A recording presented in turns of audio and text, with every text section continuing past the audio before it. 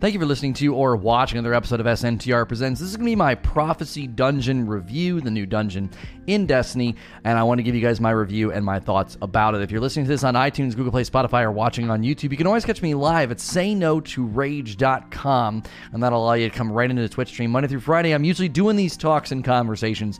You can use that to come in live. If you're on YouTube, hitting like, share, subscribe, and the bell button and leaving a comment is super helpful. So this will be spoiler-free. I'm not going to include any major descriptions of mechanics or clues or tips. If you're wanting to go into the dungeon blind, this will not ruin that for you. I am going to talk about my thoughts on the encounters, what I think about how fun it is, intensity, and all of that. Then I want to talk about the loot, and then I want to end by talking about how it launched and like level and the level feel and the contest modifier thing that I've been talking about a lot lately. So let's just talk about the encounters as well as the environments. I think this is actually some of the coolest environmental settings that they've ever set up. I think this might be my favorite piece of PvE content in all of Destiny 2. I love it. I love the setting. This isn't like a spoiler if you've seen the trailers. It's very inspired by the 9 and some of the areas that are similar to like areas of the Reckoning. And I love that feel. Very, very open and big. The encounters themselves, they do a really, really good job bringing some intensity. I kind of felt like I was back in some of the era of like Wrath of the Machine where, combat's kind of, close quarters and it's intense. I'm going to talk about the intensity a little bit later in the video, but I do think the intensity really, really helped day one.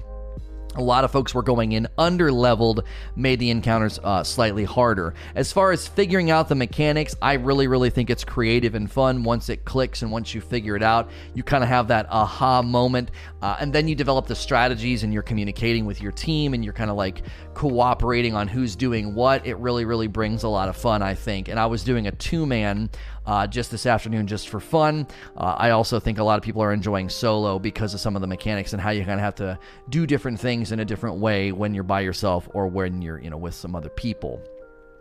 This is, again, it's probably one of my favorite encounters, and I think probably since Pit of Heresy. I think up to this point, Pit of Heresy was one of my favorite PvE encounters, so I absolutely love it. As a piece of content, as it's designed, I love it, and even the logistics surrounding the loot is good. Now, the rest of this video, I'm going to be a little bit critical about some of the ways they handled this piece of content because it is so good. These elements are disappointing to me, and I feel like they could have handled it better. So let's talk about the loot. The armor is definitely cool. I kind of wish they would have just taken the Dado, decal off. We had the Vice and then the Amalon and now the Dado or Dido, whatever, armor. I kind of wish they would have just taken those off. The armor looks cool as it is, and then you'd have this like armor, I think these were from the Arms Week thing that got data mined forever ago. I think that's what this was from.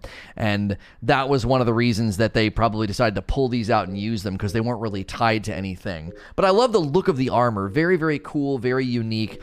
But they also brought back the Trials of the 9 armor, which I think is a little confusing. We kind of talked in stream today about how they should have maybe considered adding more value to this content for those who purchase the season pass. I get you want to do something free for all players. Day one, create kind of this aspirational hype. I also think they didn't want to limit the time that it was in the game because this is the last season that stuff gets retired, and this is going to retire temporarily due to a technical issue, something in the background. So it is going to be coming back, but I do think that's one of the reasons why they wanted to launch it day one. I think this led to an unnecessary amount of pressure day one to level, which makes people kind of skip, the main content. And I'm going to talk about that in a moment. But I do think that the loot pool in general is the aspect of it that I find disappointing. Widow's Bite and the Death Adder being sort of a reissue. I don't really care about those weapons. I know some people are hoping to get really good rolls in the Death Adder for, Crucible. And then the Ikelos weapons returning. We're not really sure if the SMG or the Sniper are going to show up in maybe a different version, maybe a challenge or something. But right now, I've only seen evidence of the Ikelos hand cannon and the Ikelos shotgun showing up. And then the Trials of the 9 armor is also in there. I think it would have been cool to say Trials of the 9 armor, since it's a reissue, and the reissue weapons are free to all players, and they should have went above and beyond 1 or 2 guns, and then the Dado armor set for the season pass holders. I think would have been a better treatment for the content's loot. As far as grinding for the loot, I love their decision to let us continue to grind it. I will say this. tentatively, it seems as though your initial run is fresh drops. Maybe it's like a punch-out system. Everybody in chat today, including my fire team, on our first run where you're getting the pinnacle drops, you're getting the powerful drops, every single item was something that we hadn't gotten yet. It was either an armor piece we hadn't gotten yet, or like I finally got the Ikelos shotgun at the end. My second run is when I was getting stuff from the loot pool I had gotten before, Death Adder, Widow's Bite, etc. So we're wondering if maybe your first run every week will be new items if you haven't gotten them yet. Once the entire loot pool is essentially unlocked and in your loot pool and in your collections, your subsequent runs are just pulling from that loot pool. I really, really hope they decide to do this for raids. It would be a great way to prevent people from getting everything week one, because it's not possible. There's not enough encounters, and your loot pool is limited until items get knocked out. Your first run would be the more exciting run. Am I going to get something new? Am I going to get the one item I don't have yet? And then once you get the items to drop and your loot pool is full, you can just run it as many times as you want, hoping to get the drops that you want. And you might not. Like, I'm hoping to get a good roll on the Ikelos hand cannon and the shotgun, and I've only seen the hand cannon one time. I'm seeing the Death Adder and the Widow's Bite a lot more often. So, by and large, they got the logistics right for the loot. The replayability, the opening up of the loot pool, the fact that you can continue to grind and go back and you kind of know what's in there. You know what you're potentially going to get as your loot pool expands. But reissuing Death Adder, Widow's Bite, and the Ikelos stuff, and then the Trials of the Nine stuff, I don't think that's worthy of something that is at this caliber. This dungeon is so excellently designed. It's so much fun. The music, the setting, the lighting. They really should have done a better job with this loot. I find it to be pretty disappointing. It seems like more bandwidth punt. They didn't have the bandwidth, I guess, to create some new weapons. That I don't understand. Some of this may be related to the fact that it's launching right up against September, and they didn't want to give you a bunch of really amazing loot that then, if we go through a complete loot and weapon overhaul in September, which I believe that we will, that may be playing a part in them sort of like taking it easy on these weapons. They didn't swing too hard at them. Now it is coming back, okay? So maybe when it goes away and comes back, they'll bring it back and they'll reissue a bunch of weapons or launch it with a bunch of new weapons and make it a lot more exciting. But the loot is going in a great direction, but the quality of the loot and the excitement about the loot just isn't quite there outside of the new armor set. Let's talk about the launch and the level. I still stand by my initial criticism that they should have launched this with contest modifier. They basically launched this day one, and it was really catered to the people who stack bounties, and then the people who day one ignore the new content and just grind milestones. And a bunch of people went in with huge delta power advantages because they literally had a ridiculous amount of bounties saved up. I continue to think that that's a terrible way to treat content. Hey, brand new content. You ignore the new content, you grind milestones, rely on RNG, and then save bounties to have those advantages. If they would have just done contest modifier, we could have spent some time grinding, buffing our level a little bit, and then everybody would have been basically treated as equals, and then it would have been a lot more fun. The other thing I want to say about contest modifier is I really think this dungeon in particular, really puts on display why we need the return of hard mode, okay? Once you're at Delta, once you're in the mid-40s or beyond, everything becomes extremely easy in here. Now, I know the last boss fight can get kind of intense. You know, it's 1060. But we were just two-manning it very easily. We were going to two-phase. I got disconnected. And, I mean, it was not that challenging. You know, obviously I was running a Wormhusk Hunter build, so my survivability was a little bit high. But again, I would love to see a hard mode where contest modifiers on, they maintain that sense of difficulty and urgency. And I'm going to make my argument with the bullfight. I'm not going to talk about the mechanics. The bullfight, when we figured it out and we were under Delta, was so intense. You were clenched the whole time. You were sliding and trying to get away from damage so often. And it changed the flow of the fight. The intensity, the way we handled it, the way we tried to get around and hide from the enemies. That entire fight feels like a joke now. It's not even a threat. It's not that hard. I want to see contest modifier. Put me into a Delta. People are like, I thought you were anti-Delta. The Delta's a lot better right now because they let you go into content a lot farther under-leveled. So if it's only a 10 or a 20 Delta and you see the swords, it's a lot more manageable, a lot more enjoyable. And what it does is it brings an intensity that is not possible if you're at or over level. The intensity is just not there. It's a lot easier to stay alive, and you're basically just satisfying mechanics. I think there's a place for content like that. You finesse and bake, nothing wrong with that. But a perpetual hard mode where if you beat it week 1 or you beat it week 3, you're equals. Everybody goes in and experiences the same intensity, the same power delta. It comes down to skill, loadout, and awareness, and a good strategy and a good plan and good team synergy. I think that matters way more for endgame content. I think this is true for raids and for dungeons. Having a perpetual challenging end game, and I think contest really makes it easy to just always have that hard mode lingering and waiting, and then you could have cooler loot, or that maybe is where the paid players could go and get the better stuff and go for the harder challenge. So I think leveling is going to continue to get, criticism. If you saw my AFK Forge and leveling video, if you saw the most recent episode of the Rageless Roundtable, I think leveling is a significant problem, and content like this sort of puts that on display because everybody's clamoring to get in there and enjoy it. But again, we tip over that leveling scale, and then the entire game kind of becomes futile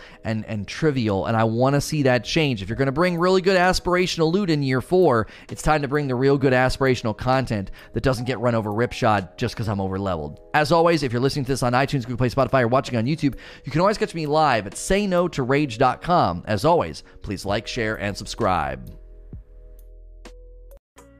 Thank you for listening to or watching another episode of SNTR Presents. This is going to be the Q&A session that came with my new Prophecy Dungeon review. Both the review and the Q&A will be spoiler-free. I won't be going into any details if you're trying to go in blind. If you're listening to this on iTunes, Google Play, Spotify, or watching on YouTube, you could probably catch me live right now at sayno2rage.com. That will bring you to my Twitch channel. If you want to listen to these as entire podcast episodes, you can look up SNTR Presents on any podcast platform. YouTube, when you hit like, share, subscribe, and the bell button, that's a great way to support me. Let's jump right into the questions. We've continued to try to do our best to filter these, and I appreciate everybody's positive feedback on YouTube about the new format, as well as those that are here and submitting the questions. We've had some really good Q&A sessions lately. First question from Enzian. What is the dungeon loot pool, and can you farm loot for certain roles that you want? Well, I don't know the entire exhaustive list, but the Eververse armor set that they took out of the Eververse is in there. The Dido, whatever you call it, armor set's in there. It's like the Amalon and the Vice sets. I'm pretty sure they pulled those from Arms Week. Arms Week got scrapped. There's also the Death Adder and the Widow's Bite, and then there's the Ikelos weapons. I wish there was a better way to grind specifically for the Ikelos weapons, but what they do is, essentially, this is how it works. There's some confusion about this. The first time you clear it, whatever you get basically sets your loot pool for the week, right? There's a sword 2 negative space. Okay, thank you. It basically sets it for the week. Oh yeah, the Trials of the 9 armor can drop also. I forgot they put the Trials of the 9 armor in there. That's so weird. The Trials of the 9 armor and the Dido sets in there. So odd. So yes, it's like Trials. When I run it on Tuesday after reset, whatever drops, that's my loot pool for the week. I am a humongous fan of this because I think they need to take this and put this into raids. Because if you get the Ikelos shotgun or hand cannon to drop, you should be grinding like crazy to get the actual drops or rolls that you want on those pieces of loot. Now, I will say this. I think the loot's incredibly disappointing. The dungeon's amazing. The armor's kind of cool. And if you like the aesthetic. If you don't like the aesthetic of the armor, it kind of screws you because like it's always a two-tone. Every shader that applies to it is a two-tone, and it looks kind of cool. But if you're trying to get those guns, it's actually really, really difficult because I got the Death Adder and the Widow's Bite or whatever, and then that whole run is basically ruined. Now, if I get the shotgun to drop, Ikelos, I'll probably be in there grinding, trying to get another Ikelos to drop. So I love the logistics here. The treatment of the loot is great. The fact that it sets your pool for the week and you can run it as much as you want is exactly what they should be doing with raids in the future. However, this is another example of aspirational content with loot that is just ho-hum, in my opinion. Getting an updated Ikelos hand cannon shotgun, or I don't know if is the SMG and the sniper dropping, I'm not sure. And the Ikelos weapons actually spawn Warmind cells. So it's hit or miss. There are some good items in there, but when I saw the Death Adder and the Widow's Bite, it really ruined it for me. I was like, what the frick? I don't want this. I wanted something new. At the very least, it would have been cool to take the Death Adder and the Widow's Bite and give it like a cool Tron techno-y vibe to make it look inspired by the dungeon, and maybe slap some new perks on there. That to me was the biggest disappointing factor of the dungeon. I think the dungeon's stellar, 10 out of 10 content, but the loot pool I just think is a gigantic bummer. Mike Destruction Games. How do you foresee Bungie keeping longevity or playability throughout the season, having released the dungeon day one? Well, the way they've set up the loot pool that we just talked about, I do think helps if you want to get in there and grind for good rolls. I think the Umbral grind has potential, but they basically made it too easy to just run Ripshod over it. Everyone's going to just be running Nightmare Hunts because it's so quick. The public event thing, I was surprised that basically the entire round table was like, oh no, the public event's great. And I was like, what? And the thing that blew my mind is they were okay with fail rate. I was like, what on earth? Oh yeah, I failed a couple, failed about half of them or whatever. I'm like, that should be a major point of criticism and concern. Like, I don't think a fail rate serves a purpose for public event content, for centerpiece content. You can have fail rates in dungeons and Nightfalls and stuff, but why do you need to have a fail rate there? I'm continuing to say that the tower events... Listen, the same thing happened with the tower events. Everybody said I was exaggerating. They said, it's not that bad, Lono. People will get better about it. It's actually not that difficult. And a month in, everybody freaking hated it. So I wouldn't be surprised if a similar thing happens here. We get about a month into the season, everyone's like, Lono was right. I'm sick of this. I don't want to do this anymore. All you need is a couple bad runs or a couple, slightly vacant public spaces or nobody running champion mods for you to say, this isn't what I want to do today. So I've not failed any, but I got within seconds of failure on at least 2 different heroics. Again, give it time. I feel like I had the exact same identical argument with the tower event. You go back in time, beginning of Season of the Worthy, the first week, I was trying to tell people the event sucked, and everybody kept telling me I was jumping to conclusions, I was exaggerating, it's actually not that bad, and halfway through the season, everyone's like, oh my gosh, I hate this thing.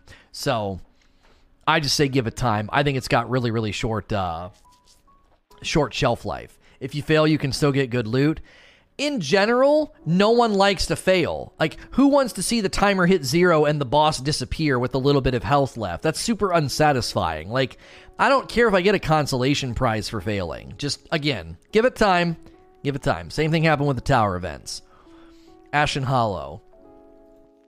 Scratching my head on this one, why do they not reprise the 9 weapons, and are there any examples of pinnacle gear in the dungeon? Not reprising the 9 weapons is a head-scratcher for sure, since they decided to bring back the armor, but then the Ikelos weapons and the Death Adder and stuff's in there. I would have much rather than bring back the Trials of the 9 weapons with some pretty dope rolls. They seem to want to avoid that for some reason. The fact that they brought back the armor, though, kind of invalidates any sort of, well, we don't want to disrespect people, that earn that in Trials of the 9. Okay, well, you brought back the armor, so you don't get to say that. So I don't really know why they chose to do Ikelos, Death Adder, and Widow's Bite instead. I'm not really sure. Somebody's like, oh, well, that has to do with the retired, content or the retired locations or something. I'm like, I don't know. Why are we doing that with the dungeon? You know what I mean? He's 100% wrong about the towers. The event wasn't the issue. The instant issues were what people hated. No, that was an issue. I had plenty of people after a month that would complain about the public event tower event because of fail rate. They increased the difficulty. People would mess the event up. Yes, you're right. There were people that were like, I can't get anybody in my instance. But again, in the early weeks, everybody told me I was overreacting and that the Seraph Towers weren't that bad. If I end up being wrong and in a month everyone's like, no, it's great, everybody's still doing it and loving it, I'll be genuinely surprised. That's very not characteristic for the Destiny community. So I am the Zoidberg. For the most part, it seems like Exotic Catalyst are shifting toward giving better effects as opposed to just straight stat bonuses like the Trinity Ghoul versus the Borealis. Should Bungie take a pass at some of the older exotic catalysts and bring them up? I think in general, a total overhaul of a lot of the exotics would be great. It seems like it's time. There are plenty of completely underutilized exotics, and that could be a way to do it. I would say ground level exotics should be kind of good on their own. Making it lean on a catalyst, I guess, isn't that bad as long as the weapon's worth using. The overarching problem that I always see with exotics is the value trade. The power trade is terrible.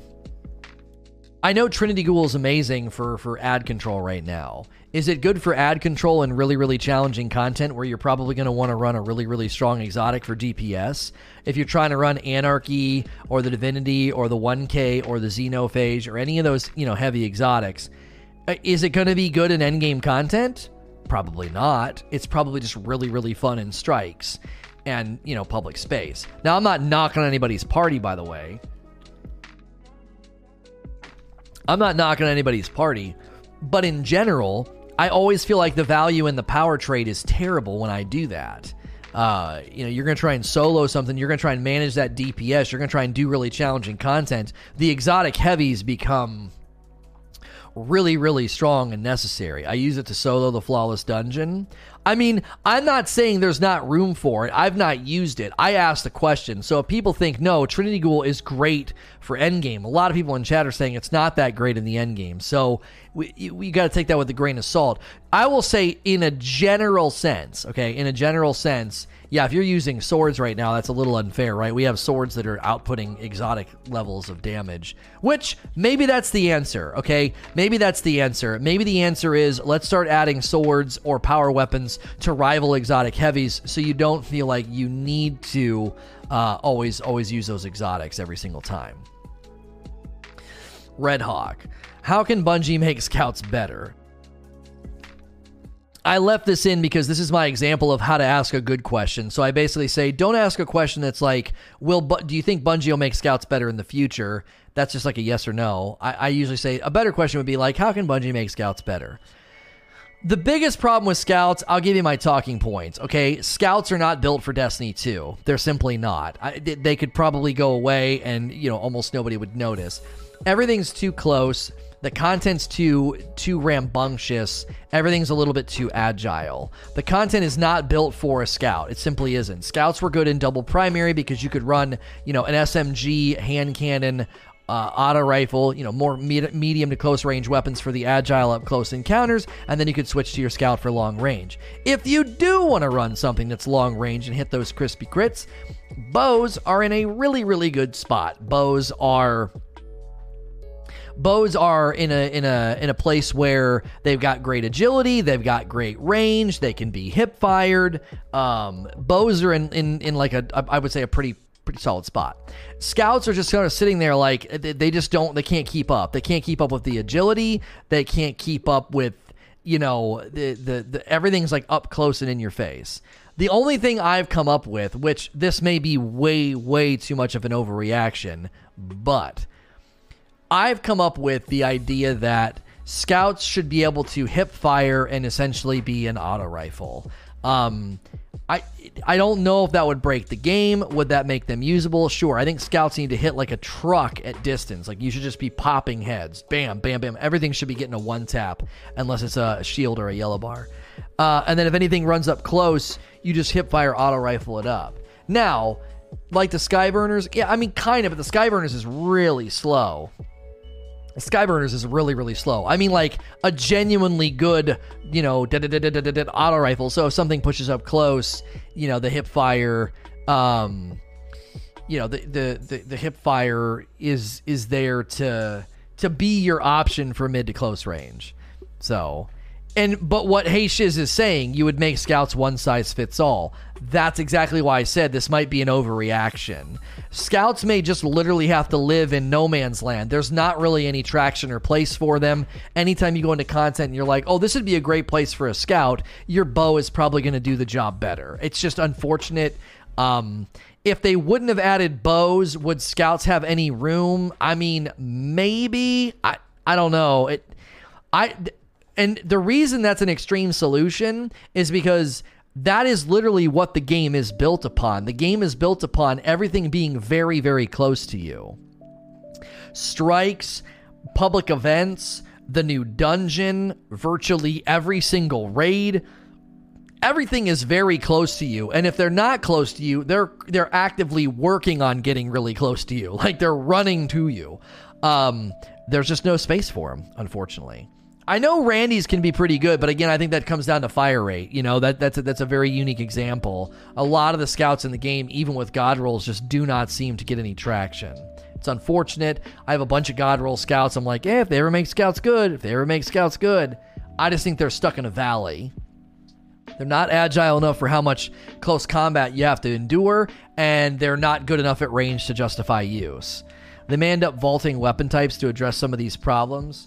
I would have literally zero problem with vaulting scouts and vaulting 140 hand cannons, where you could just like absorb 140s into 150s. So there's 110, 150, 180.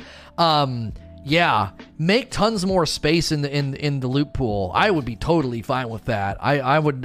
You wouldn't hear any argumentation from me on that particular subject, because that might give more room for more stuff. Like, imagine the weapons team not making scouts anymore, and instead, we were going to make like 6 scouts. Okay, well now you can make another hand cannon, another auto rifle, another this, another that, blah, blah, blah, blah. Like, they end up getting more, you know? Yeah, if you take 140s, absorb them into 150s, and then you make 180s not terrible and 110s not terrible, you would have some good spectrum of hand cannon. You got the heavy hitter slow, you got the fast firing, slightly better than a sidearm in the right circumstances, and then you got the tried and true down the middle 150. I think they could get really, really good spectrum on hand cannons if they were to make those changes. Dash with 41 months and 23 months from We the People. Fricado. This dungeon brings 2 elements that people have been asking for: less stationary boss fights, happening Garden of Salvation as well, and the ability to farm for rolls by replaying. Can we use these as a preface or a test subject for future content? I really and truly hope Bungie is just ears wide open on this. This is exactly how raids should be. Ship it. All raids post-September should work this way. Your first run sets the loot drops for the week. Grind like crazy. That keeps people from getting everything within just a couple of weeks, because RNG is still going to potentially really restrict you from getting what you want. When you finally get what you want, you're going to want to grind like crazy. Yes, I finally got the auto rifle to drop. This thing's got some really great rolls. I'm going to grind the raid like crazy this week until I get the auto rifle that I want. Ship this, please. Okay, ship it. Now, I would say another thing they could consider doing is contest modifier hard mode would then have different rules applied. Maybe the likelihood of curated drop. Maybe the stat rolls on armor go up. Same rules apply for grinding the loot, but your hard mode version would be a significantly better grind, but obviously contest modifier would make it tougher, you know, with the damage thresholds and stuff. I continue to think there's plenty of room for, number 1, for this type of intentional and generous loot grind, and number 2, there's room for harder thresholds and difficulty spectrum to return to the endgame of Destiny. Parasito. How could Bungie incentivize dungeon replays and present them in a challenging way without using contest modifier for fear of using it too often? I don't have an answer for you, Paris, unless they cap the artifact. If they cap the artifact, then what? You can run your pinnacles and you could basically make the entire dungeon, you could make it 170. So if you work your butt off and you get within the 150, 160 range, you're within the delta and it feels good, but it's still really freaking tough. And everybody else is like, dang it, I can't get up there. If you get the bonus 10 from the artifact, if you get the bonus 10 from pinnacles, by the time you do that, you're at level of the 170. So that would be, I think, a really, really good way for them to do it. Slightly off topic, but watching PvP homies and a lot of my PvP friends tried soloing Flawless at the Prophecy Dungeon is kind of cool. Yeah, I think that is cool that people are dipping their toe. You're wrong. The reason the same piece of armor is dropping is because it's the only thing in your loot pool. For example, if you got a cloak this week and boots next week, you go to farm, you get boots and cloak. You don't know that. Who said that? Did they clarify that somewhere? Where did you get that information? If that's true, that still works because eventually the whole loot pool is available and you just grind like crazy, right? If the loot pool slowly opens up, the more you grind it week to week to week, that still works. Obviously, that's a little bit less focused. So that's how the Trials loot pool works. They did not clarify. That's not how Garden works. Check my earlier message. Hang on. Doge said they confirmed it. Hang on a second. Okay, so Doge says the dungeon is called Prophecy. It's a prophecy how those locations are getting yeeted out as a wasteland. Oh. That's not how it works. The loot can be farmed is the one you unlocked on that encounters. It's not set weapon for each week. I didn't say it was a set weapon. It seemed like to me the loot pool is set by what you get drops. Now, McCoy might be right. It might be literally like Trials. Each week you're expanding your loot pool. So each week, newer things drop. And so next week I'll have more things in the loot pool. So anything from week 1 and week 2 can drop in my subsequent runs. I'm still okay with that. That's still a good system that keeps you from getting literally everything week 1, and it also gives you that reason to come back each week, and it also gives you a reason to grind it multiple times. So if it's not just set for the week, that's actually good feedback. You guys are probably right. That is probably how it works. We'll know end of today if that's how it works, because folks will continue to grind. Garden of Salvation does work like that. No, it does not. You cannot regrind Garden for subsequent drops. That is false. We are talking about a loot delivery mechanism that is brand new to endgame PvE content. There has never been a raid where you can keep farming it. Now, if you're talking about the chests in betweens where you could only get the armor that was in your loot pool, okay, sure, but that's not really what we're talking about. We are talking about the fact that you can regrind it for more drops. You can't do that in a single raid in Destiny right now. You're right, the in-between chests are restricted by your loot pool, and then as the loot pool opens, you can get more things from the chest. Again, I think you guys are right. That's probably how they're going to do this. That's still a great way to limit the loot pool and allow you to rerun it instead of restricting you to once a week. So we're talking about two different things at once. Right, it's hard. Sometimes I read chat and I think you're responding to me and you're responding to somebody in chat. So if they cap the artifact, they need to make leveling harder. I'm already plus 12 on the artifact, and your idea of capping it at 10, I would have completed that in the first week of the season. I don't care. If you hit max level in the first week of the season, I don't give a frick about that. Making leveling harder is a terrible decision that will not happen. Promise you it won't. They're not going to make leveling harder or infusion harder. That school of thought is gone. It's leaving. Everybody that championed expensive infusion and hard leveling at the summit a couple of years ago, they've all changed their positions. All of them. Now, some of that's related to the fact that they just listened to the community and they looked at the general trends and the general feedback and they were like, my position has changed. I think another factor is that a bunch of them took breaks and then came back this summer because everybody was really hyped and they were like, this sucks. I don't like this, right? The minute they had to run through the routes that they were basically forcing casuals into, they didn't like it. As soon as they experienced that side of things, they were like, I don't like this. RNG leveling and infusion just to go run the dungeon, I'm not a fan of this. They got a taste of their own medicine. When you're Destiny rich and you're sandbagging for next season and you're saving up currencies and you're having all these things, a surplus going into every season, it was really easy to be like, expensive infusion's not a big deal. Leveling's not that hard because you can play 8 hours a day and you have that surplus of being Destiny rich carrying over. Now all of a sudden, streamers that were taking significant breaks from the game are experiencing exactly what I was trying to highlight in year 2, Forsaken and beyond, and I was like, people don't like this. If they take a break, if they fall behind, if they're not max level, if they're not Destiny rich, these systems are terrible. They experienced the pain points that they thought were not a big deal, and now they're like, yeah, let's get rid of leveling. Let's get rid of infusion. Let's get rid of all these things. Yeah, because they suddenly saw things from the side of the perspective that I was trying to vocalize for the last 2 years. I was trying to take up for mid-lane players, casual players, committed players, but players with limited time. And I was like, these systems absolutely suck.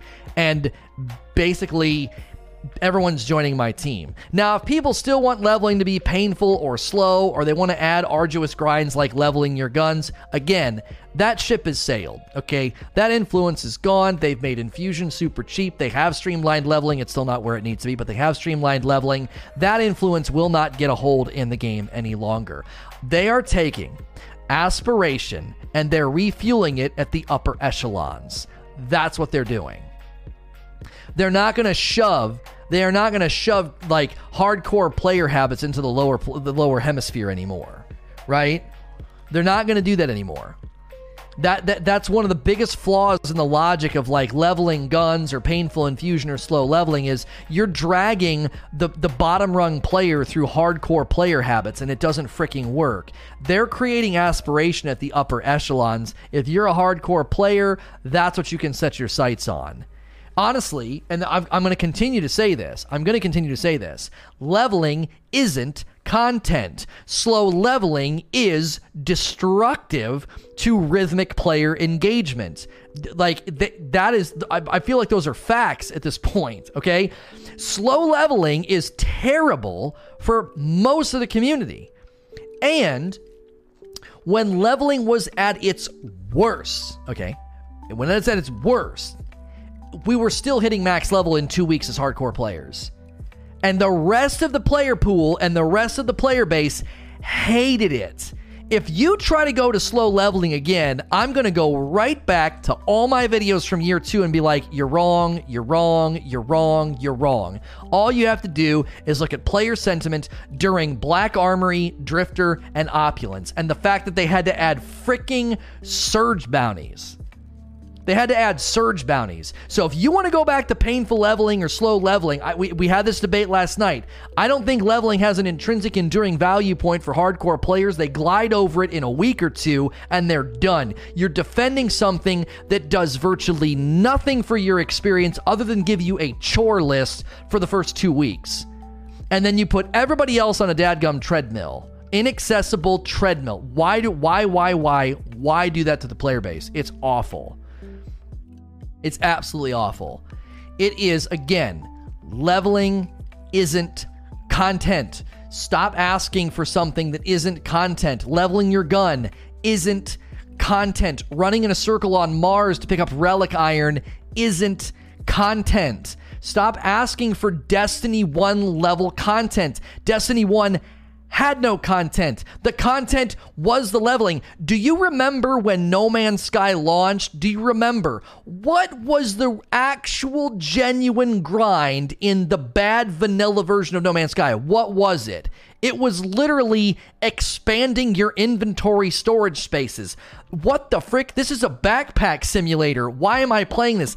Destiny Vanilla was in a very similar thin, what's the real grind state. The Destiny Vanilla grind was literally the absence of content, so you ran in circles and picked up relic iron.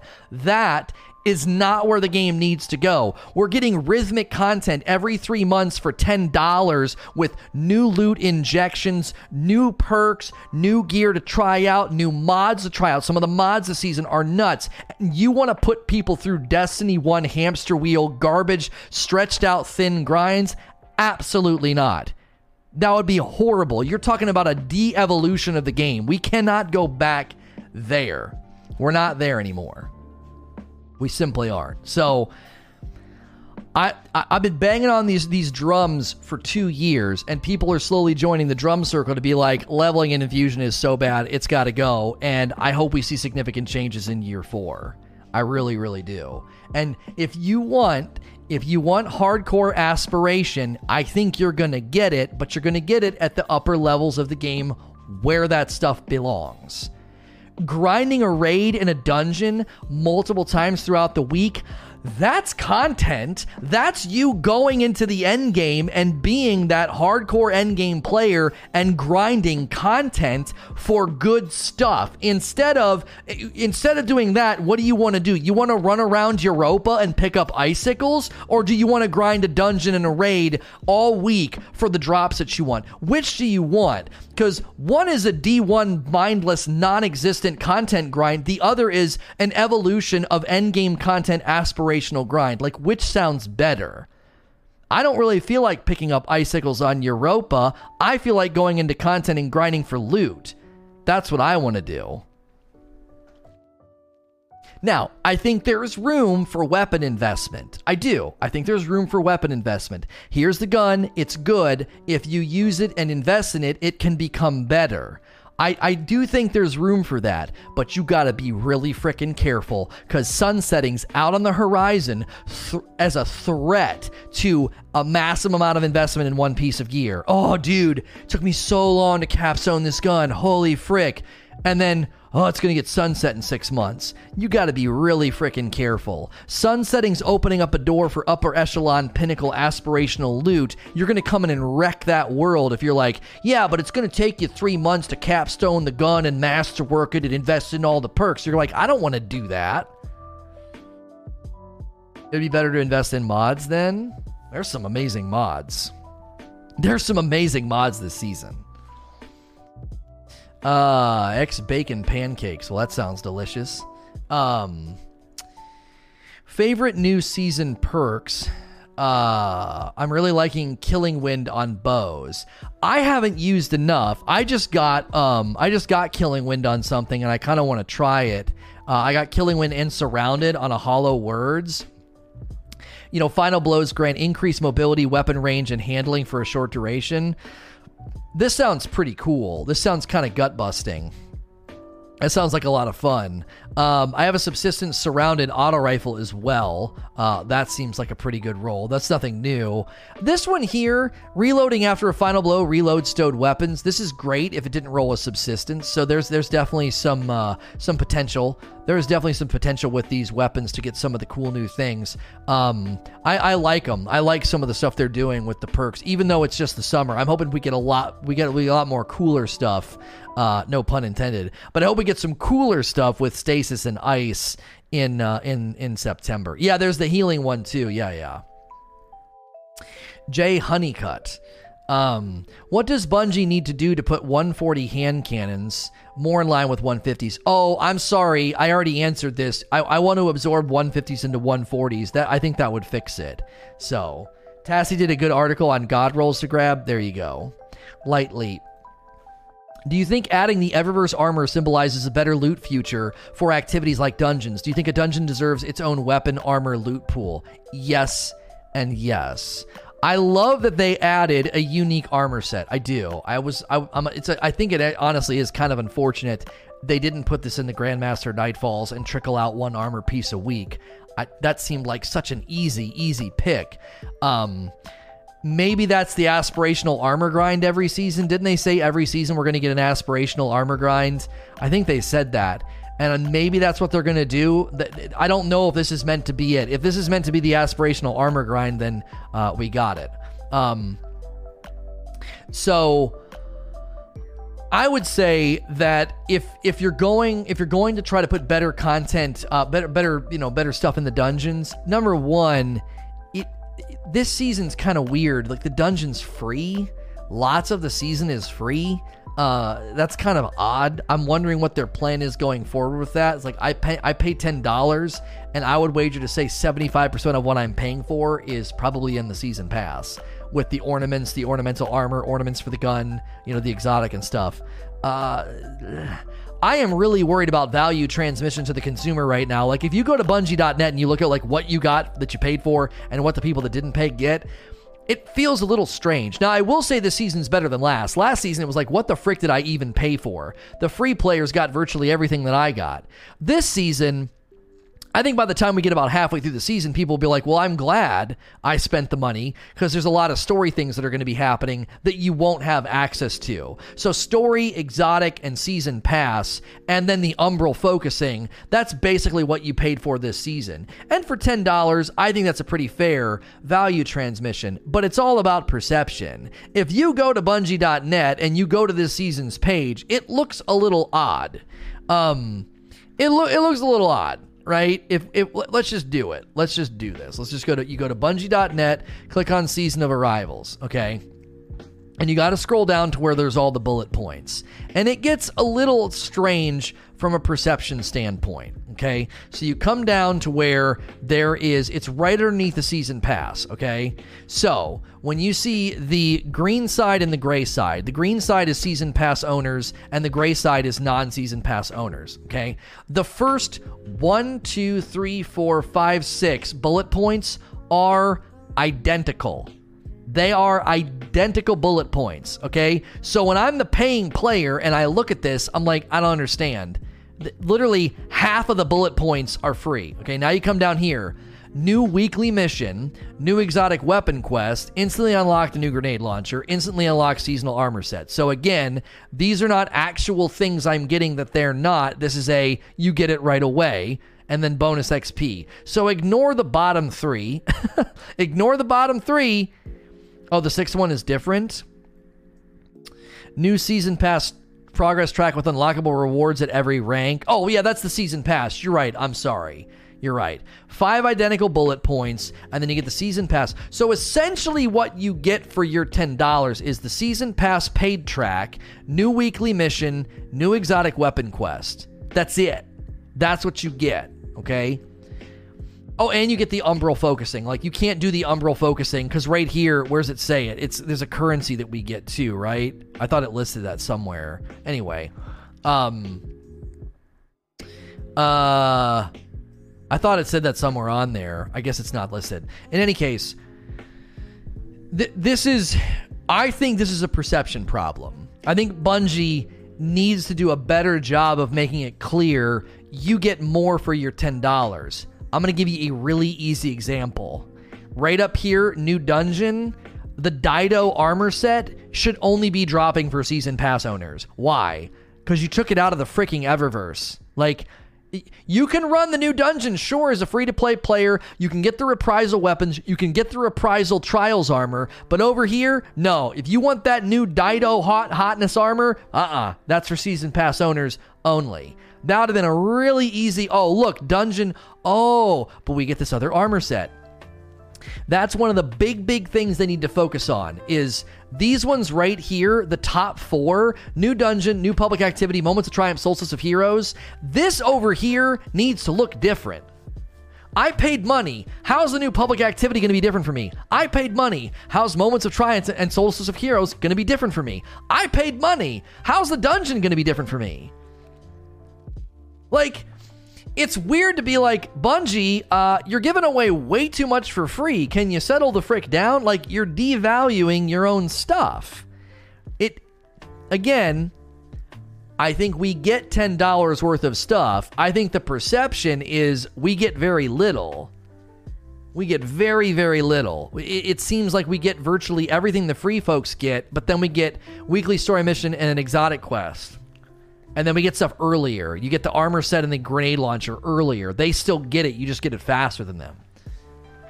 So I am not saying that we don't get $10 worth of stuff. I believe that we do. I believe Bungie is doing a poor job communicating the value differences between free and paid. I believe they're failing to communicate that. Because I think the story missions and all the stuff on the season pass and the Umbral focusing and a new exotic quest, that's well worth $10 to me. Well worth it. We get really, really clean looking stuff on that season pass. There's a lot of stuff on this paid track. You get a finisher, you get more currency, you get transmat effects, you get exotics on here, you get way more of the planetary currency and bright dust. You get a really cool looking, beefy looking sparrow. You get an entire ornament set for the armor, and then you get, what's the last thing that you get? Oh, you get an ornament for the sword, and you get a ghost. Like, to me, We get a lot for the $10. We do. That's in addition to story missions. Again, that's in addition to story missions and an exotic quest and the Umbral focusing. But again, I am taking issue with the communication here is not good. It looks like I'm not getting a huge distinction of difference here. I'm not getting a big distinguishing difference here. You want your $10 people to feel like they're getting an absolute freaking bundle. And what this looks like is I'm paying $10 and you're bloating up the bullet points with stuff that everybody gets. And down here, this is stuff that everybody gets. I only get that early. And if to the perception, to the consumer's perception, it could kind of feel like, man, you guys are really, really trying to get away with like a fast one here. And I don't think that's true. If I was Bungie, I would restructure this to really make the dungeon, public activity, Moments of Triumph, Solstice of Heroes, all of that should look different for me. It should have something like underneath of it or next to it to communicate you're getting a better experience. And at the bottom line, I mean, the dungeon should have had stuff in there that you can't get unless you paid for the content. It's all reprisals. The only thing that's new is the Dido set, and they're giving that away to everybody, basically. So, I'm not going to bang on that too long. I'm not going to hurt them for it, but I think they could do a better job communicating the value of the $10. With Bungie pulling destinations, do you think that they'll put dungeons on a rotation to save space in the game? This is a great question. We don't know, but we know that we don't know what they're doing with this, but we do know if anything's in the game, it's in the game for a year. They're not going to be like season to season ripping planets and dungeons out. So, Brand says, where do you think dungeons fall in the hierarchy of what players want or demand out of aspirational content? Is it second to raids, or does endgame PvP Grandmaster Nightfalls fall in front of it? Grandmasters are certainly harder because they maintain Delta with contest modifier. So Grandmaster Nightfalls are significantly more challenging than dungeons, and I think that's a short selling of what a dungeon could be. I think this dungeon in particular with contest would be a lot more fun. It'd be a lot more intense. Pit of Heresy as well. There are parts of Pit of Heresy that would be a lot more tense and a lot more tough if there was a hard mode with contest. I'm telling you, that is just... You guys are going to get sick of me saying it, but I think contest modifier is this massive value potential that just hasn't been tapped into yet. Bringing back truly perpetual challenging content that rewards the player accordingly has been absent, and man oh man, contest could bring that back in such a great way. Void Pill. Are you satisfied with the loot that drops in the Prophecy dungeon? I feel like this was a perfect opportunity to reintroduce randomly rolled Trials of the Nine Gear. We've already addressed this, so I am going to just sort of say the same thing I said a little bit ago. It is the most disappointing part of it. Everything about it is great. The loot is the disappointing aspect. And the way they launched it, I wasn't a big fan of. I thought it was kind of... You let people who saved bounties have a huge advantage. And if I really wanted to level up and run milestones to get ready day one, I had to ignore literally all the new content and go run really old content. That was another aspect of it that I was not a big fan of. And now the challenge doesn't get to persist because everybody's over-leveled and going in and wiping the floor with it.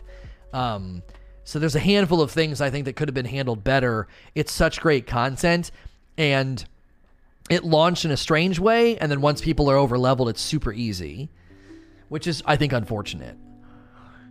Orison 7. What do you think would be a new gun type that could be added in the new fall expansion, but rather something like dual-wielding? Well, I've always wanted more trace rifles, and with ICE on the way, you could certainly go the route of more... I want more futuristic weapons. I'm done. I'm just so over carrying a hand cannon and a shotgun, all right?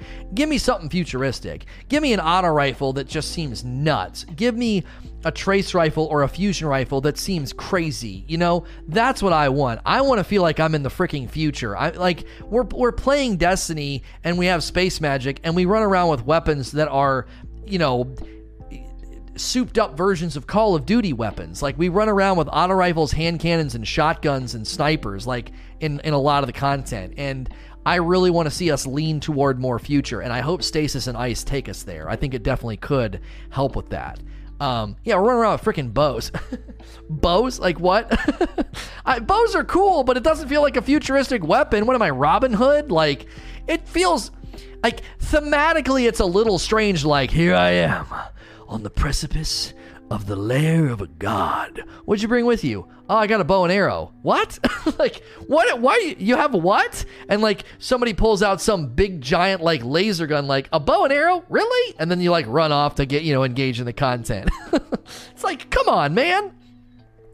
I want to see more futuristic weapons. That's been my call for a very long time. There's been two big things I've said about the weapon system. Invest more in elemental perks because they're more interesting, and we move away from just pure raw power, damage, and reload perks that I don't think are nearly as exciting as cool elemental perks.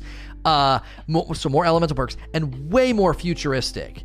Legendary trace rifles. You could do, linear fusion rifles that are more like rail guns, like from Quake. There's plenty of things they could do with the futuristic weapons. And when they do, those are some of the weapons that we love the most. 1K Voices, Sleeper, Anarchy. These are weapons that are so favored right now. We love them. They're cool. Divinity. These are the weapons that make me feel like I'm doing something that I can't do in any other game, like a Nova Bomb, right? I want weapons that bring the space magic, and I think they need to continue to do that.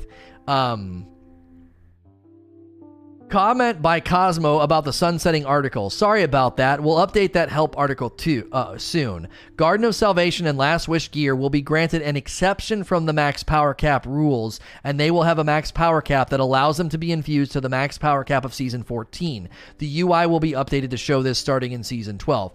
But the article also says that they'll be reissued. Are they reissuing the weapons? Are they going to have new perks? Or is that like a miscommunication? Yeah, the Wither Horde is really, really cool. Another example of a great space magic weapon, Now, I know people are going to be like, but swords, Lono, swords? Okay, but the coolest swords, what are we doing? Bolt casting, Dark Drinker animations. So, swords have a place in space magic, I think. Largo. There's been a debate about giving all of the raids powerful pinnacle drops, now just the newest one. In September, would you like all three to be a source of pinnacles, or should only the most recent one drop those? I would be fine if they all do. I mean, if you're going to take the time to literally run all the raids on all your characters, you probably deserve to get drops the whole time that actually help you, You're going to absolutely love the new trace rifle we're getting later in the season. How do you know that? Sir, what do you know? Do you work for Bungie? So, I would be okay with that. Again, if you're going to run all three raids on all three characters, then let's do it. Oh, leaks. Oh, wanted to wait until after Q&A because it was not on topic. But what do you think of the new exotic trace rifle? I'm not going to comment since apparently the info has been leaked. Law Enforcer with 8 months, 3 months from the Big Marvinsky. Thank you. Para138.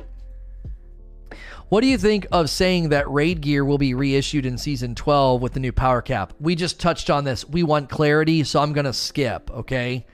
I'm going to skip. Your son guessed the ability yesterday? He did not. No, he didn't. Does it turn the enemies into bombs that go boom, boom? Oh my gosh, I'm going to literally have to show him it in action. Be like, do you remember, buddy? Do you remember you saying this? That's hilarious. Scarlet Stash.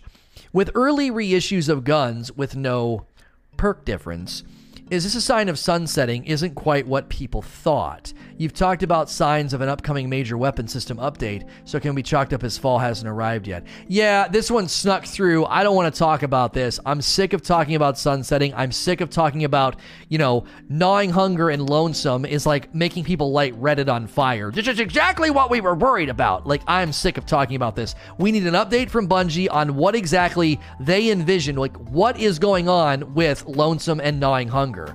I have a sneaking suspicion that when the UI for Garden and Last Wish weapons are updated to show the correct infusion cap, I have a sneaking suspicion that Gnawing Hunger and Lonesome will suddenly show the proper infusion as if they are reissued this season. They're literally in the database as the same weapon. They're not in there twice. So I think it's a UI glitch. I really truly do, and I'm sick of talking about it. If Bungie comes back and is like, they're not reissues, they don't get the infusion raise, I'm gonna be like, y'all done messed up. Why frustrate people about that? It's not that big of a deal. Update Gnawing Hunger and Lonesome to have the infusion rate, levels of this season, and just freaking put it to bed, please. Like, I'm not frustrated with you, Scarlet Stash. This has just come up a lot, and so I'm just kind of tired of talking about it.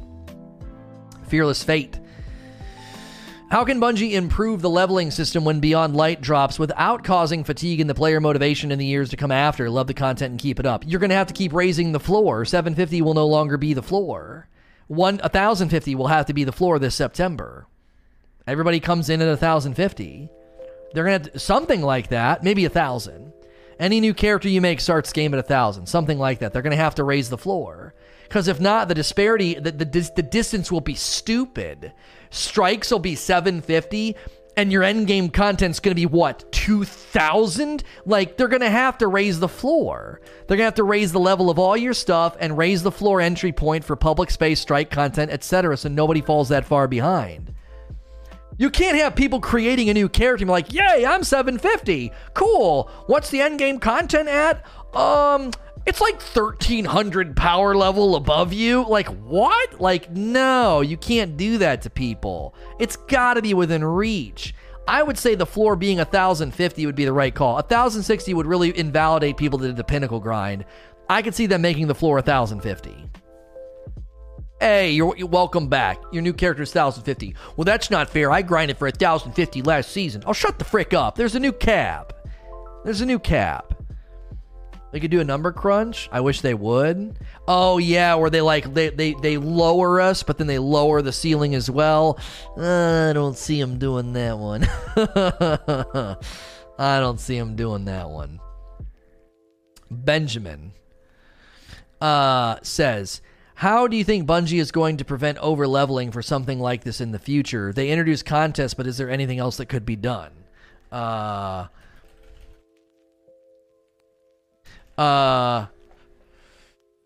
already answered this. If you're not going to use contest modifier, then you have to cap the artifact so that the end game delta is maintained.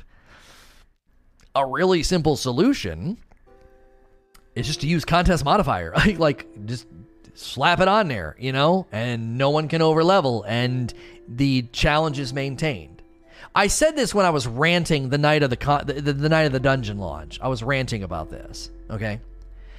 The teams that go in week 1 and deal with the deltas and beat it, man, what an achievement, awesome. And then 2 or 3 weeks later, a bunch of over-leveled people can watch a YouTube video and skate through it.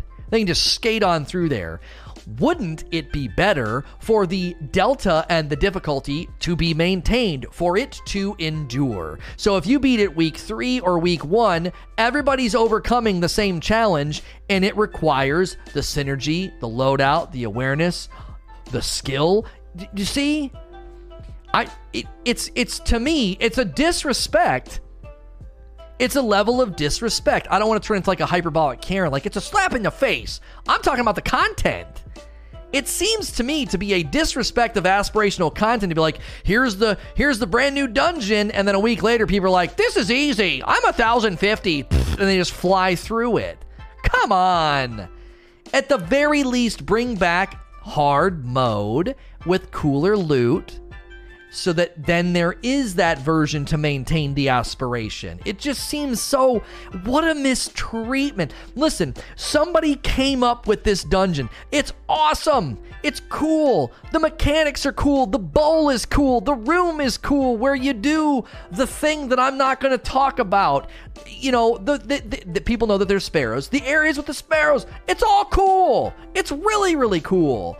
And it doesn't feel like it's endgame content anymore. And we're a week in. We're literally a week in, and it feels like an elaborate strike. Why? Because of the delta. Listen, this is perfect grounds to let us keep getting really strong. Swords can be strong. Your crazy Armor 2.0 mod build can be strong. Why? Because you got aspirational teeth punch content that's always tough no matter what. So you're allowed to be really strong. It's kind of necessary to meet those damage thresholds on the battlefield. Instead, we go in and we just like, yeah, where's the boss? Yeah, wipe, sword, sword, sword, sword, sword. And it's a freaking strike boss now. I don't know. From a design standpoint, like if I was a developer and I designed that bowl encounter, there's a part of me that'd be like, wow, a week in and that people are one-shotting him with swords? Wow, okay. Like, I don't know. That feels disappointing to me. It feels disappointing. It doesn't feel like it maintains aspiration. We're dealing with some buffering, guys. I am sorry. It should go away and stabilize very, very soon. Just let people in chat know to refresh once it calms down. Some of you may not experience any buffering at all, and just let people know to refresh in chat. It seems to have already stabilized. Iron Lord Rock. Do you think that Bungie should do more lead up with these major enemies we fight lore-wise or mission-wise? Yeah, it's neat to have a new looking following, but who are they? I am really hoping that you get your wish this season. I like when there's a good lead up to the big bad. The antagonist. Oryx was good. Axis was kind of lame, but at least the Siva lead up with the Iron Lords and stuff was pretty dope. I still think we should have fought an Iron Lord at the end of Wrath. I continue to always feel like that was such a swing and a miss. There should have been a remaining, Iron Lord for the end. But in general, I do think that we're going to get what you're talking about. DD Mild. Kind of off topic, but do you think a weapons overhaul is on the horizon due to the Bungie Help article saying raid? Yeah, the raid loot being reissued. I don't want to spin that into a theory just yet. We're going to get clarity according to Cosmo. So, Reign the Dark. With the Vault of Glass coming back in 2021, the weapons are renowned for their power or uniqueness. How can Bungie recreate those weapons without taking away their strengths? This is a great question. I would say that having inspirations of the weapons would be the right call. Don't just hand me Fatebringer. Don't just hand me Vision of Confluence. Like, with respect, like, that's cool, but come on, that's not how to treat that content. Number one, leave those weapons encased in time as they exist. Bring it forward, change it. It's going to have to be harder because we're so stupidly strong. You're going to blink at Atheon, he's going to be dead. With the right builds and stuff, right? And I would say have weapons that are clearly inspired by, oh yeah, this is the Fatebringer, but not really. I'll give you an example of how they could do this. So let me go into the game right now and let me show you this. I just thought of this. This could be really, really cool. So if you go to collections, go to weapons, go to heavy, go to swords, you have the crown splitter, and then you have the throne cleaver. Clearly, same weapon, clearly inspired in shape and format and animation, but one's crown splitter, one is throne cleaver. So Fatebringer could be, Death Dealer or something. I don't know. I'm saying whatever comes to my head first. Like, that's what I would do. I would have the names, the names be clearly inspired by what came before, and then the weapon should look and feel like, oh yeah, this is the Fatebringer, but it's got blah blah blah. Rookie license. The new Prophecy dungeon was a great addition for the season, and it was certainly unexpected. Is this too early to say that we will see Luke Smith's vision start to bear fruit leading into year 4? The people that disagreed with me about Luke Smith, they don't think he's the right call. They think he's hurt the game more than helped it. I just can't see a future where they don't eat crow. After they launched that reveal and outlined their plans for the future, it's really hard as a fan of Destiny not be like, well, dadgummit, that looks great. Like, you don't even have to be a fanboy. You don't even have to be a fanboy. You're just a fan of Destiny. You like playing Destiny. You watch that reveal. You see Europa. You see Stasis. You see the Stranger. You see the Witch Queen. You see Lightfall. How do you not say, well, all right, Luke Smith, you sounds like you're taking us to a great, great place, you know? And this year was likely the stepping stone and the gutted bandwidth year to get us there. Now, they're not going to come out and say that. You don't want to devalue your product that people are presently playing and paying for. But I would say it's really hard for anybody to look at the state of the game now with the story beats we're getting, the significance of what's happening and what's coming, and be like, no, Luke Smith still sucks. I'm telling you, September is going to make lots of people realize why I continue to say Luke Smith is Moses. He's going to take us to the promised land. Like, I believe in Luke Smith. I trust him with the franchise. And I think people will see that on the other side of September. I think right now, a lot of the naysayers are still going to sit back and be like, yeah, but The Lonesome and the Gnawing Hunger got reissued. And like, they're still going to take their sideline pot shots. But I'm telling you right now, everything they showed us for year 4 and beyond, I'm like, holy frickin' moly, we're about to enter the golden age of Destiny, is what I firmly believe. So you can call me a fanboy, shill apologist, whatever token Rolodex insult you've got, lined up for me on the YouTube comments or Reddit or the forums.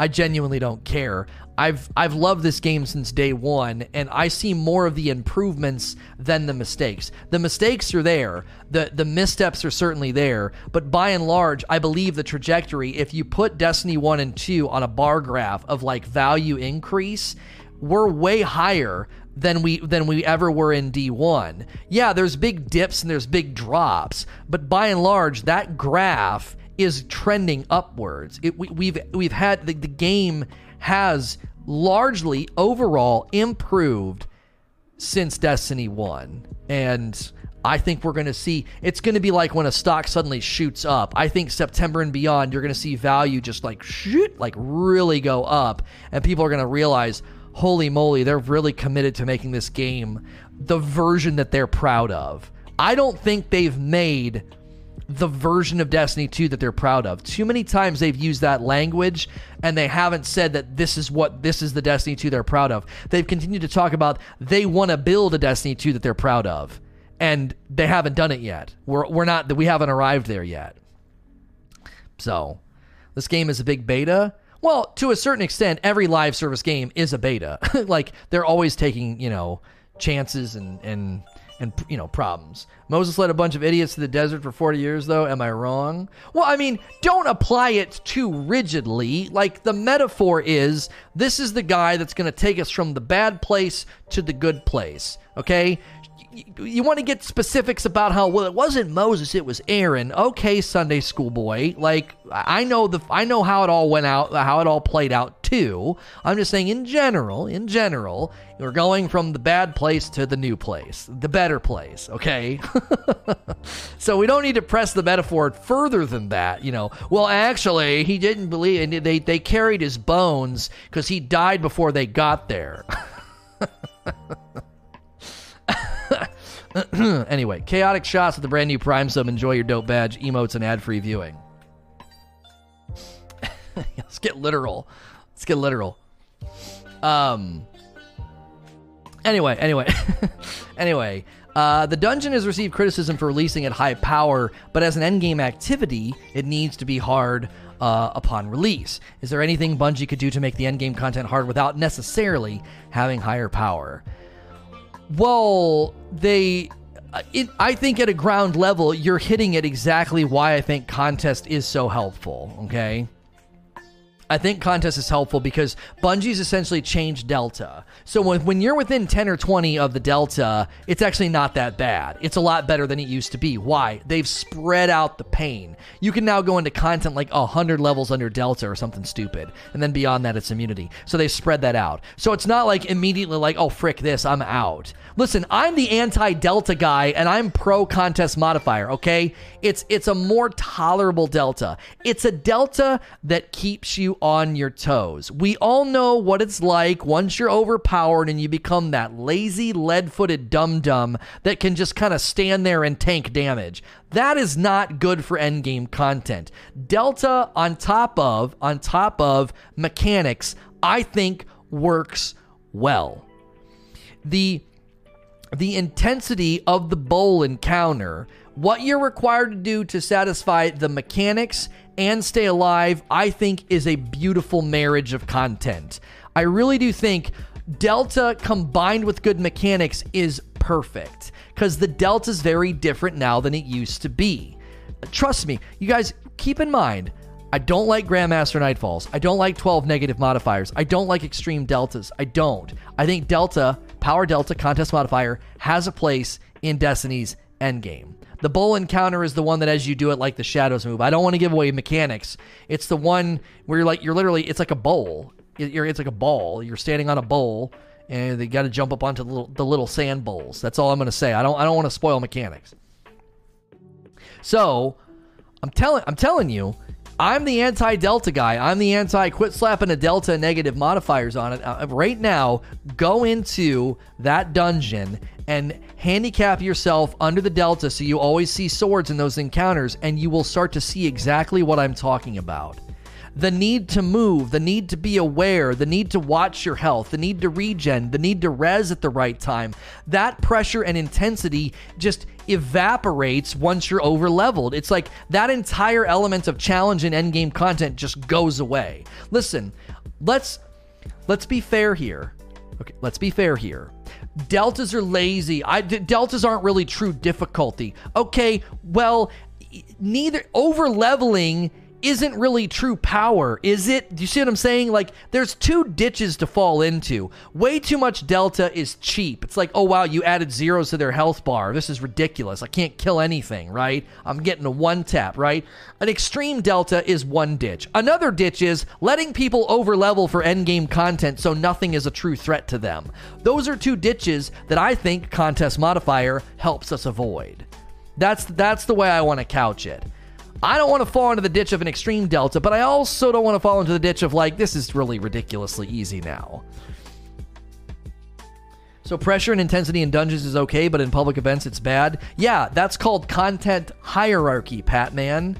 If you don't see content hierarchy in this game, then I don't know how I can help you. Patrols, lost sectors, and public events are on the bottom rung of the ladder. It's supposed to be the most accessible, most just brain-dead easy content that there is. You go up from there to what? Daily missions, then strikes, then nightfalls. Then nightfalls have their own hierarchy of difficulty. Then there's raids and dungeons. There's a very, very clear hierarchy to the content. And to say that like public events should be intense and high pressure, no, no. That's meat and potatoes content. I don't want to go on a strike and sweat. I don't want to go into the public space and sweat. No, if I want to sweat, this is just why having two playlists, ranked and unranked in PvP, makes sense. When you want to sweat, you go to the sweat box. When you want to play casually, come to the casual playlist. These are basics. These are basic tenets of good game design. Next question. The Great Cardog. What would your thoughts be on having an unending difficulty scale for strikes, dungeons, etc., maybe leaderboards? I get asked about this all the time. Is there a place for endless horde mode? It just keeps getting harder and harder and harder. I don't know the answer to this. I feel like if there was room for it or there was a way to pull it off, they would have tried by now. Maybe it's not the Haunted Forest, it's the Verdant Forest. Maybe the Verdant Forest was an experiment, right? Maybe the Verdant Forest was an experiment of like, you can stay in there for forever. And maybe they have something planned and that was a way to test it out or something. I don't know. Griffin. How do we think they'll do transmog? Will they just let you create a reusable universal ornament or one per use per set? Oh, I don't have a prediction here. Like, are you going to destroy the armor? You know what I'm saying? I don't know. They haven't said. My hope would be that it would literally create it. So, Pixel Comet. Do you think that there's a valid reason, and what would that reason be, for Bungie to have 2 armor sets available for one activity dungeon when there are important ritual activities that haven't had gear refreshes in so long? This goes back and harkens back to value transmission. I really do think only paying customers should be able to get the new armor set. The Reprisal, Trials of the Nine armor, that should be available for everybody. 100% agree with you there. So I don't know why I'm getting contacting Destiny servers again. AT&T must be acting up. Nader Hater. Since they brought back all the Ikelos weapons, will they make the Seraph weapons less special because now they can both create Warmind cells for builds? I got news for you. The Seraph weapons weren't that great to begin with. I mean, the Tyrant Surge really unseated them, and even when you use them, they just didn't feel all that strong. So I don't think they were good enough as weapons, like their raw damage and their potential rolls. I defended them earlier in the season, and dude, I walked that back. I 100% walked that back. I was like, nah, these weapons kind of suck. Tyrant Surge really ruined it for me. If they would have been the only way to make Warmind cells, then we could have talked about the spawn rate of the Warmind cells. But the fact that you could literally make them all day, every day with Tyrant Surge, it was like, I'm not going to run these freaking weapons. Like, so they're not that great to begin with. Now, the SMG is pretty good. I'll grant you that. But the auto rifle, no. Shotgun is good. I feel like it's better in Crucible, though. I don't know. Yeah, and the Ikelos weapons can now make them. Yeah, because they're Seraph weapons. We tried that last season. Do you remember? I was like, wait, Seraph? Wait a minute. Aren't there Seraph rounds on the Ikelos weapons? And we got out the SMG and it didn't work. So, it didn't work last season. Next question from Axel. As a new PC gamer, I am still getting used to 60 FPS. What is a good FOV to play on to make my transition smoother while getting the most of the PC? If you're just adjusting to 60 FPS, I would go to like a 90, 85 or a 90 FOV. The closer you get to 100, the more it's going to feel maybe really fisheye for you. I think 100 and 105 is really high for somebody maybe not accustomed to it. I'd say 90. 90 would be fine. I don't know. You could try it at the 100 and 105, but it might feel really fisheye for you. Also, if your computer is struggling to maintain 60, landing in the 90 to 95 range and getting accustomed to it, your computer is going to have an easier time maintaining that frames per second if you're not fisheyeing like the perspective and seeing like next to your earlobe. Like I run 100, but 90 to 95, going to make it easier on your system to maintain a stable 60 FPS, and if you're not used to it, that might be good. You might start to feel a little motion sickness if you go too big and too fast and too high. When I go down to lower FOV, lower frame rates, I get motion sick. I get like a headache. Nocturnal with 3 months.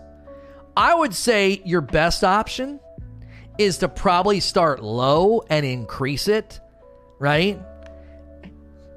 Because if you go high and you end up don't liking it, or maybe you do like it, but then your computer can't maintain 60 FPS, so you have to lower it, it's going to feel worse lowering it. If you go 90 to 95 and maybe increase it over time, that'll be a better adjustment. If you go way high and then lower it back down, I don't think that's as good. 0, then 1. With the leaving of the prophecy, what should Bungie do with the weapons that would be left behind? Well, it's getting reinstated. It's a temporary thing. Do you think that it's a big oversight that Altered Element is not dropping from the Contact public event? It is dropping. It's just super, super infrequent. It's not nearly as frequent as like just blitzing a Nightmare Hunt with Ghaul in it. That's a significant problem. That's another problem I have with the public event. It's a bigger time sink than other activities. So if you're going to have a greater time sink than other activities, I think you need to like really, really increase the reward structure. You didn't answer my question? Yes, I did. With the leaving of the prophecy, non-intentional, what should Bungie do with the weapons that would be left behind, specifically exotics like Oh. I'm sorry, Zero. You're right. I apologize. Rat King Zaraba and Acreus. You could probably just put them at Rahul, because Rahul has Bastion and some other weapons and stuff. So you could probably just throw them there. Yeah. Sorry, my bad, dude. Next question. Do you think that there's enough content to keep us engaged until September's launch?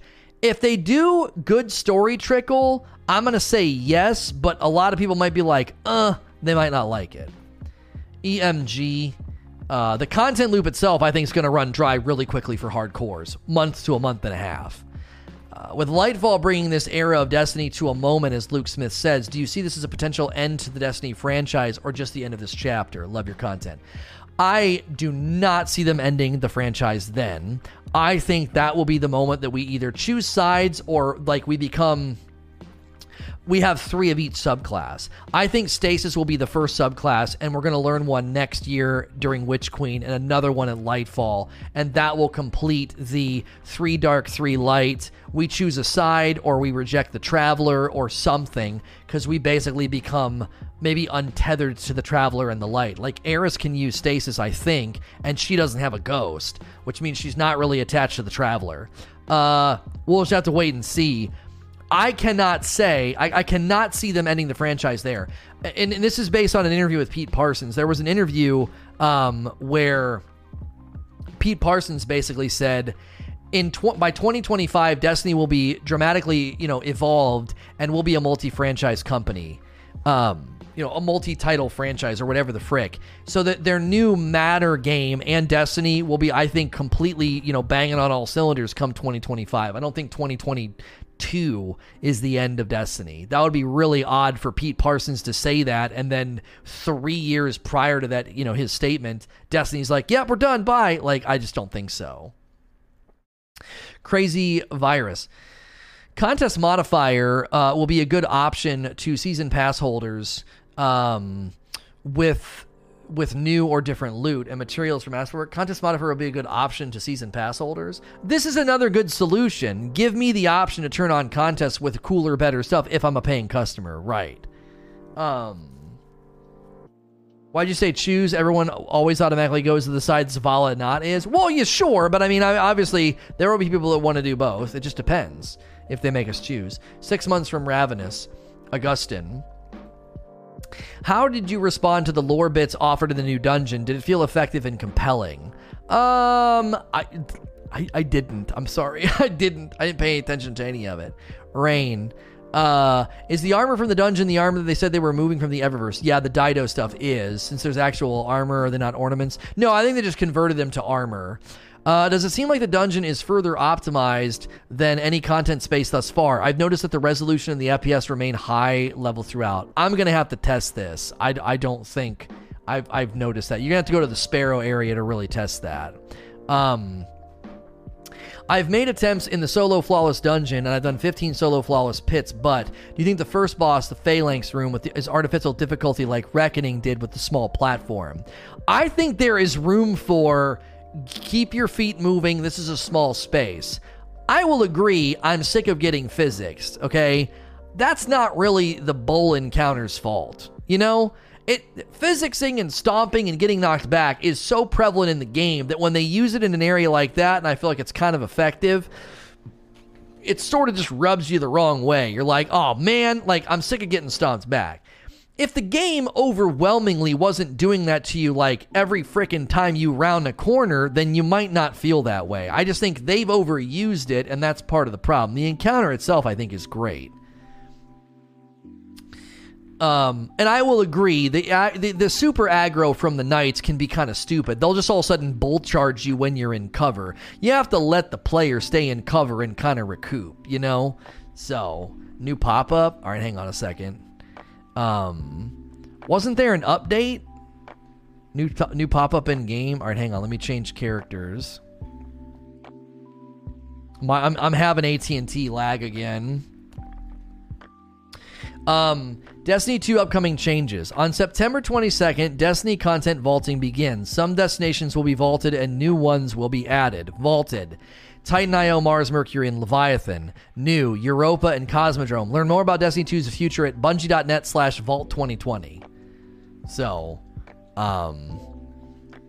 there you go. That's basically just letting everybody know about vaulting. Contact the Rupture IO. Contact has been made in Rupture on IO. Use Drifter's tech to harvest the darkness with your artifact while driving back Savathun's forces. Untold Glory. So as a reward for completing competitive matches, you've been awarded extra glory ranks. So have they changed anything on IO? Is this mission any different? Requires quest progress, means to an end. Oh, I'm on the wrong character. Powerful gear tier 2 in the Rupture. Let me change characters. Oh, it's in the Rupture. Oh, is the Rupture a different location? Oh, the event is in a new place. Oh. Interference is weekly? I started on my Titan, didn't I? So when you go run Interference now, is it going to be is it going to feel or be different in any way? Means to an end? I don't understand. Wasn't I a Titan? I thought I was a Titan. It still says means to an end needs to be completed. I've completed means to an end on this guy, haven't I? Go to the Prismatic Recaster. Oh, the quest is the same? You do the quest weekly. It's a weekly quest. Okay. Let's go to the store. So all of the silver stuff's up here. We've got that, the Outbreak Ornament, the multi-band shell. I like that with little radar. The Nothing Is Wrong emote where it lights on fire. A tree ghost projection. Dawn of Invention. I think he's going to get down and like hit bones in the ground. Wacky Inflation. Oh, it was like that guy. We got the Warsat Transmat. We got the Calypso Sparrow. Ooh, that's cool with that lighting effect on the side. This is all for Bright Dust. Fist of Fury Finisher. And then we come down here.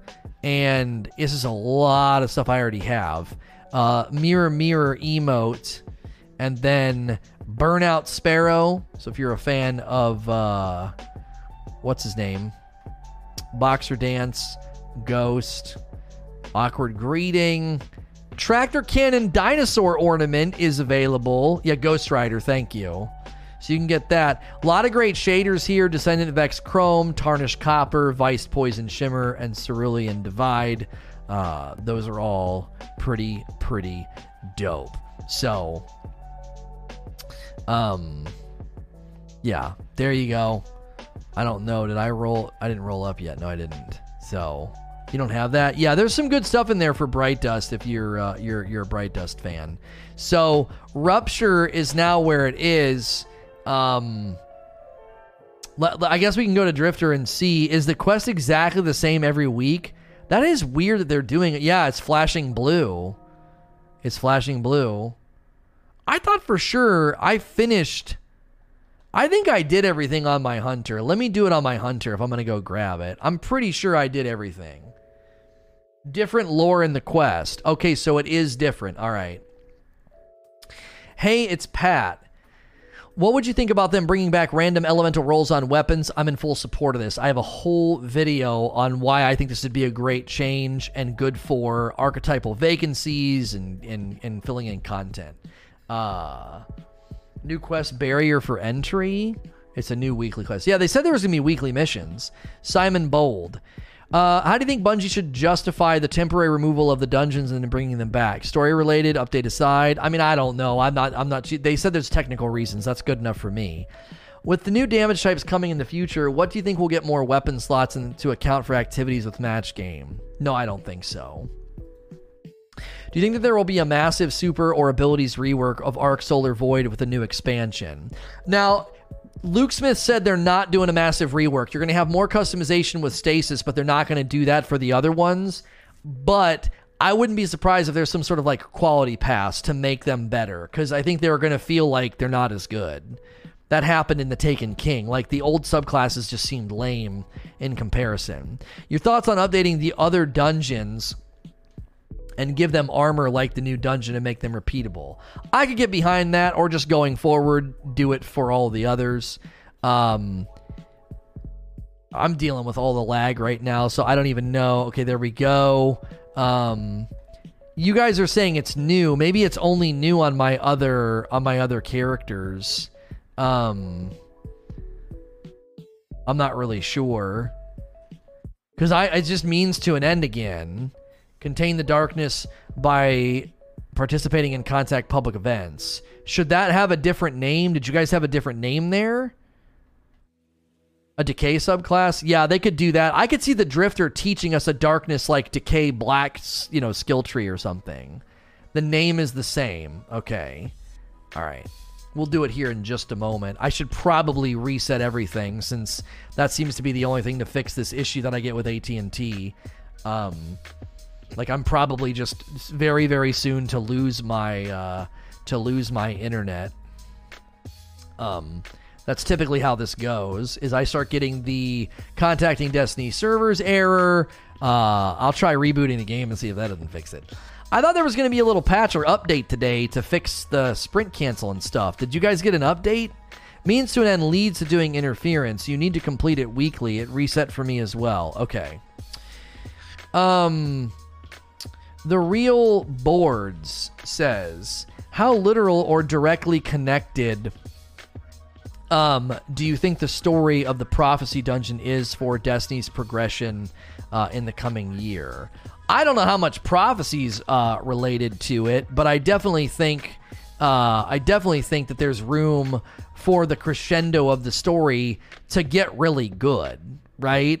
Like, I want to know what is going on with Aramis, what is going on with the planets, what's going on with the pyramids. I'm 100% down for that. Are you with Uverse? I'm having the same issue with the service. Yeah, my Uverse is terrible. I'm having a tech come out tomorrow. We're thinking that it might be the modem because they check the lines and the speeds, and they're like, there's no issues in your area, and you have a great connection.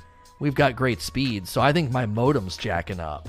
Because I can reset the modem and all the problems go away. It's like, if I had bad signal or bad lines, resetting the modem wouldn't fix that. Jesus Kuhn or Jesus Kuhn, what is your opinion on the current rate in which we gain altered elements? Do you think it's extremely slow? I have said that it's too choked, and that's why people are basically running I just got a servers are unavailable error. I think that's why people are just running nightmare hunts, and that's why people AFK Forge Farm. Like, I think the currency's just too choked. Especially if you're like on one, if you're on one thing, if you're like one character, I mean, come on, it's gonna take you forever to get the currency needed. Let's see. Random Ninja Hero with 26 months, 6 months from Lethal Strike. Yango with 7 months. C. Rodriguez with 11 months. 5 months from RW Friend. 2 months from Crispy. 5 months from Fuego Mike. And a brand new one from Basis. Thanks for the new sub. Enjoy the dope badge, emotes, and ad-free viewing. Yeah, we could run a username check on this. Is this somebody that was trying to get me to say something nasty? Hang on a second. Let's see here. They've had their account since 2017, and they've been following me since May. I don't think it's a troll account. I just think it's an unusual spelling. The Gunsmiths Weekly is IO. Oh, that's good. That's good. It's actually IO. Let's see if we can actually go to the tower and stay there.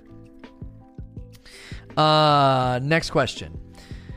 What's Pinnacle PvP loot doing in the PvE dungeon? Shouldn't PvP armor be reintroduced in PvP? This is not really a question. It just seems like you're upset about it. We've already talked enough about the loot, though. With basic Umbral focusing and the dungeon being free to play, what's the big thing that we paid for the season? We've already gone round and round on this. I don't want to revisit it. I think they could do a better job communicating what we get for the $10. Doc Dang with 8 months, 37 months from D. Columbian Pride, 24 months from Dixie Whistler. That's a gold badge. And a brand new Prime sub from H. Potter. Enjoy the dope badge, emotes, and ad-free viewing. If you guys are new and you enjoy the vibe here, it's like an interactive podcast. You can keep me on in the background throughout the day, Monday through Friday. I'm like a radio show. I'm family friendly. You don't got to worry about keeping me on around the kiddos or coworkers or anything like that. Make sure and click the follow button. That's actually free. That's actually free. No. The username that I just read, the Jesus or Jesus, it was like Kun. Kunn, but it could be pronounced like an unpleasant word that I'm not going to say again. Again, they've had it since 2017. I think it's just maybe their last name or a name or something. Maybe I just pronounced it wrong. True Flight with the brand new Prime sub. Enjoy the dope badge, emotes, and ad-free viewing. It's a thing that anime names do? Oh, okay. Oh, it's a Japanese thing. Oh, well, then we're fine. I was going to say, it didn't seem like somebody was trying to be offensive. It's a 3-year-old account. The new dungeon felt like a 3-Guardian raid rather than a dungeon. Do you think Bungie could be working towards 3 to 6-man raids in the future? No, I think dungeons have felt like 3-man raids for a while. So, do you think that it would be reasonable to make armor drop masterwork in all the dungeons and raids to give more reasons to see engagement with those activities to ensure engagement with more complex mod builds? I mean, if they're going to give you more to do in the end and give you more reason to run, better, more thoughtful stuff, more heavy loadout stuff, I am always going to be in support of that. Pushing people toward the new mods, pushing people toward the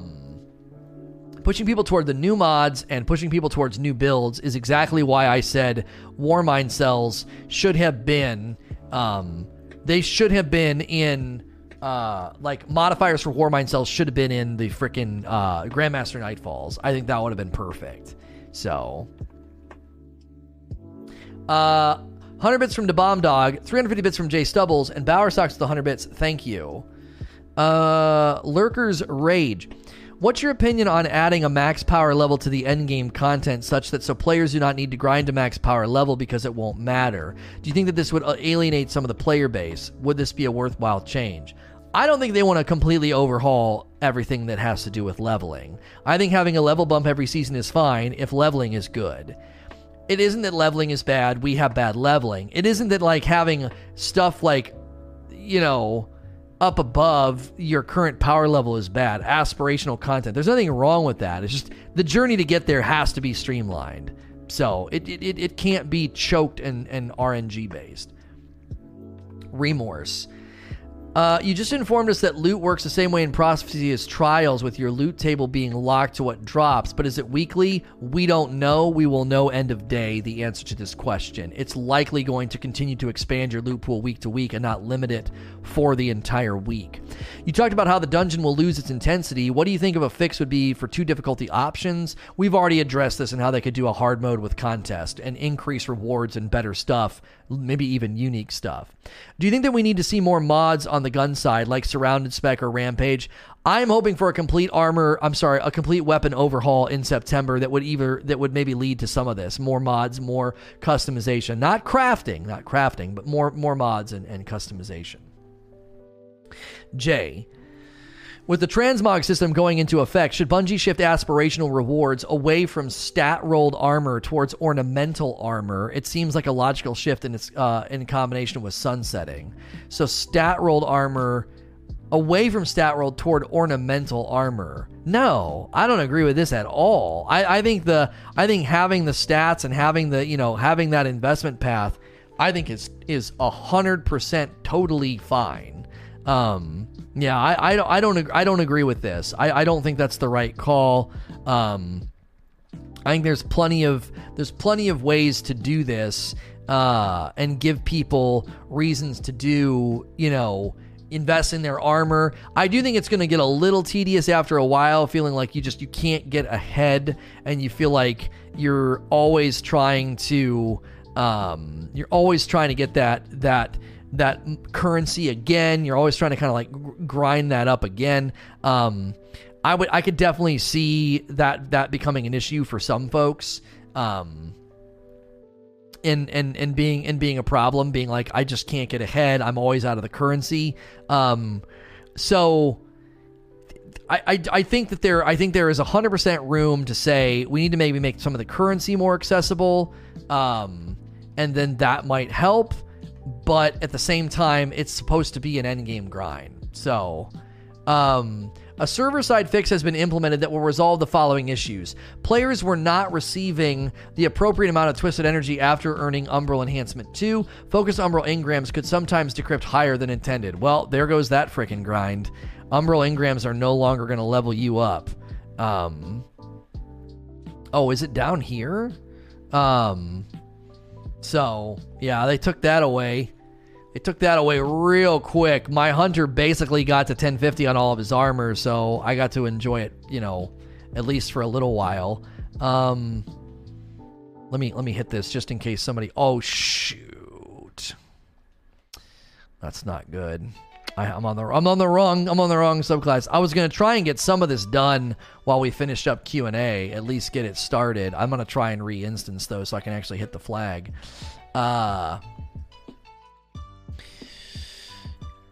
Bilal, both Anarchy and the new Wither Horde are, to me, examples of weapons that can be used to set traps. Would you like to see more weapons that serve similar functions as weapons meant to serve traps?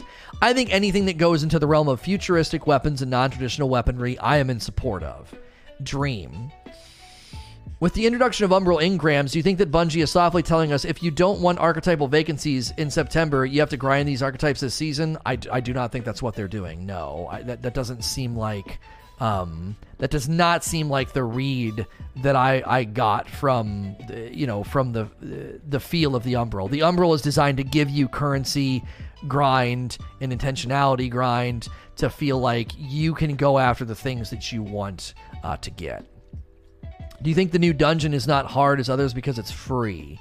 What? No, I don't think so. It's the Delta. Like, listen, man, once you're at Delta for Pit of Heresy is fun too. It's fun. It's like an elaborate strike. You don't really feel like you're all that pressured at all. And I think that's just like a general concern and criticism I have for the idea that, like, you can basically get to the Delta and then it's way easier and it's not hard and you can run through areas.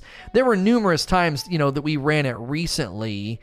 And I was just like, man, this just doesn't seem like I'm even having to really pay attention to my health. I keep going back to Garden of Salvation contest modifier. That felt like a good use of Delta where I had to pay attention to my health. It wasn't absurd. I wasn't getting one-tapped. I could hold my own. Keep in mind, Recluse really, really helped me at the time. That means I think aspirational content, aspirational loots, like all that stuff needs to be in place. Yeah, the sprint fix is still not there. I swore there was something coming. Try it solo? Listen, you keep telling me to try it solo. That's not an answer to my criticism, by the way. That's not an answer. Endgame content being easier once you're at Delta? What, are you going to tell me the same thing about a raid? Well, try it solo, Lono. I mean, once you're at Delta, if it's too easy, you try it solo. Shut up. That's not an answer, and you know it. That's not an answer. If content gets too easy because I'm at Delta, the answer is not for me to go in and play it outside of how it's designed. Well, Bungie, Lono, just go in with blue weapons. Come on, Lono. No, Design the content to feel like endgame content. Like, it doesn't feel like endgame content once I am at the Delta, and I think that is a significant problem with endgame content that we've talked about for a long time. I'm asking for new endgame deltas to be put into the game, and I don't think that I'm asking for anything absurd when I ask for that. Queen Squirtle with 2 months, thank you so much. So I think there's plenty of room. There is plenty of room for those types of things. Am I duping the ball by mistake? I don't even know what's happening. I'm getting lagged out here. It's an answer because it's designed to be soloed. Okay, listen, having a solo triumph does not mean it's designed to be soloed.